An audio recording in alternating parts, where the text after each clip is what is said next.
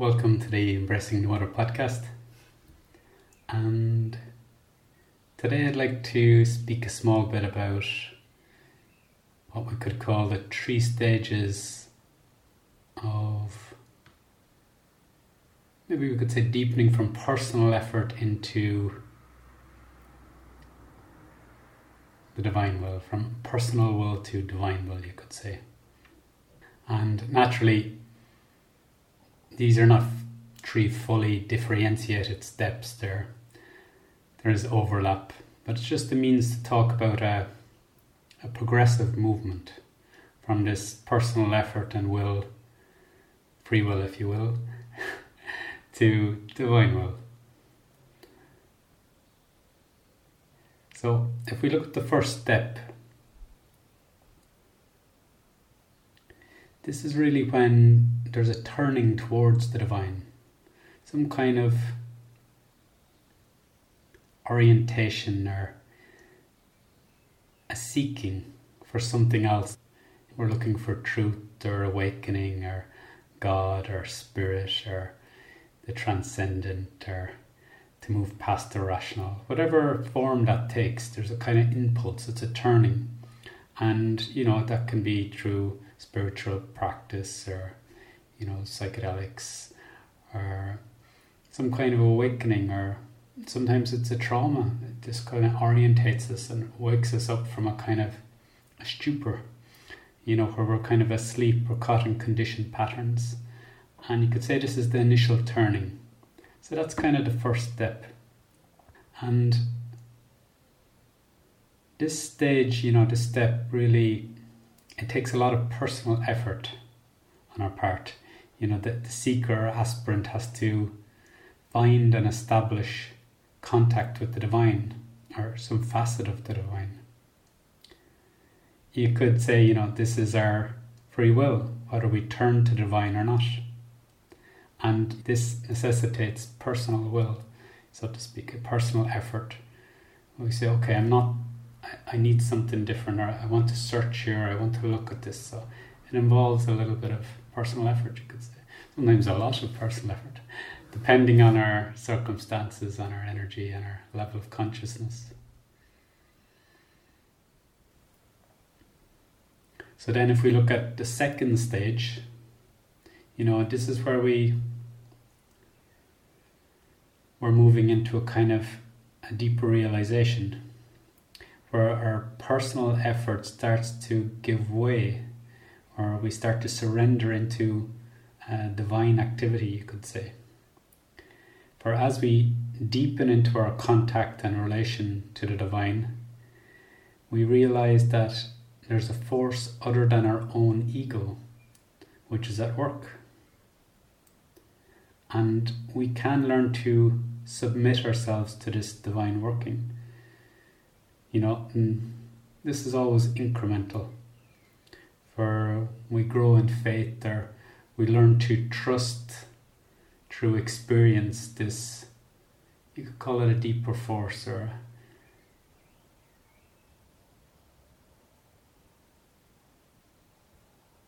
a guidance that's holding us or moving us or directing us. So, it can necessitate really a letting go of our, if we have a rigid mentality or vital, energy, just to let go of control of it and to trust that flow of life. We mightn't always know why. And really it's a kind of faith. Not, a blind faith in some kind of allegiance to an outer structure,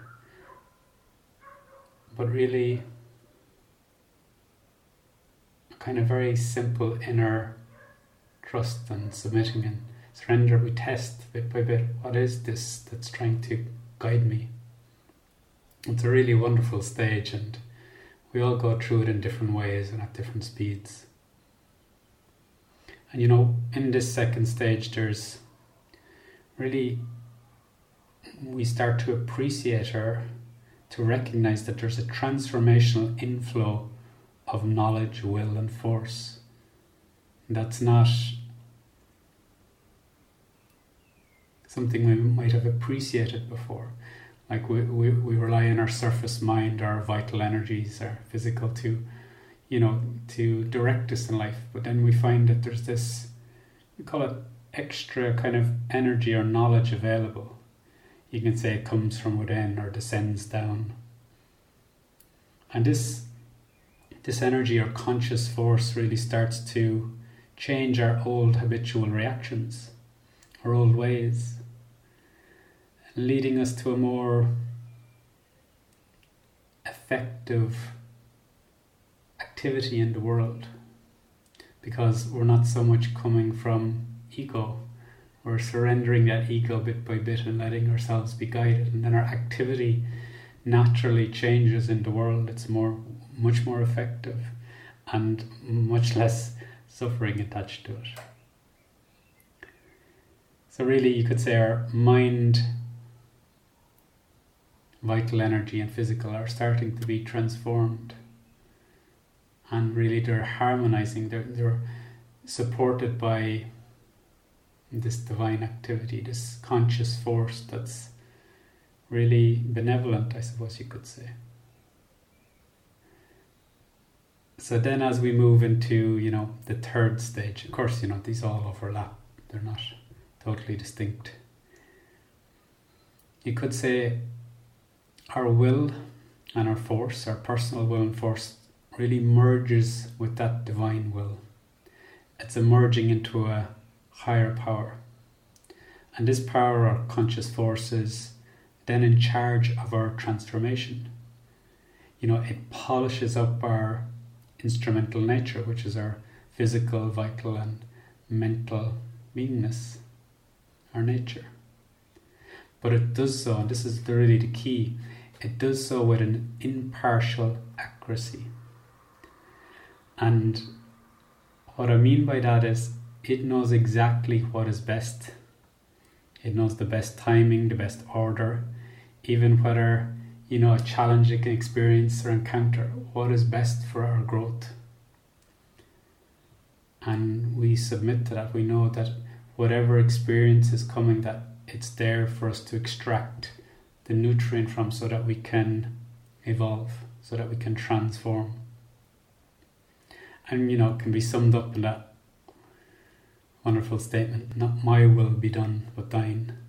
So it's that handing over of this kind of idea or feeling of separate control, that, this is my will and I'll do things my way, and you relinquish it. And this leads us into really the fulfillment of this whole kind of process at the third stage. Is really, we are being ready to be a kind of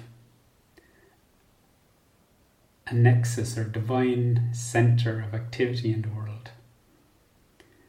And we're ready when really this self-merging, when our personal will is merged with the divine will. When this is complete, we can say we're identified with that divinity. We're not apart from it. And then you could say we're a transformed instrument. Our instrumental nature, which is our mind, our vital energy and our physical body, is not separate. You could say the indwelling presence of this divinity, this soul presence, is really guiding then, and it is not separate from the one divinity. So you could say we become purified, illumined, liberated, and we're ready to serve as a conscious expression of that divinity in the world. So you could say it's a divine center that assists in the collective transformation. Or another way of saying it is you're serving the divinization of the world. And you start off with your own personal will and force and effort, and then you start to relinquish it, and then there's a merging into the divine will. And really, how could I say it?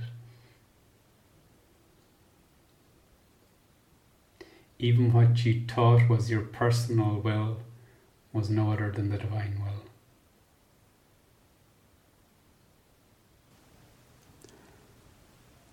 So perhaps I might tease that out or explain that a little. It's really,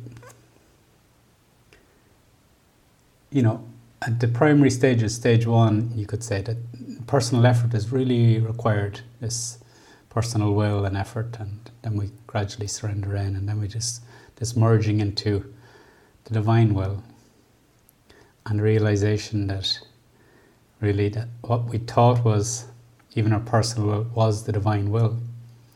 And what I mean by that, or a clue to that, would be that it was the divine will to involve itself in multiplicity, to experience ignorance, not knowing, and to evolve out of that through personal effort, to realize itself, to know itself. So even what we considered our personal effort was also the divine will. It's always the divine will. Of course, this can't be really always grasped, so to speak. It must be realized as we progress. And there's sometimes endless debate about free will or not free will, or personal effort or no effort. And it's not an either or, it's just a progression. And each movement is pertinent to its stage, you could say. That personal effort is very much required at a certain stage. And to give up personal effort before you've made it kind of stagnates. It makes one stagnate. So, there are higher teachings, so to speak, that are what are called higher teachings, that no effort is required. But to take this on before you've made any effort can really retard your progress, to slow your progress or stop it. Of course, only for a while, because the divine will is always to involve in matter and then to evolve out, to come up.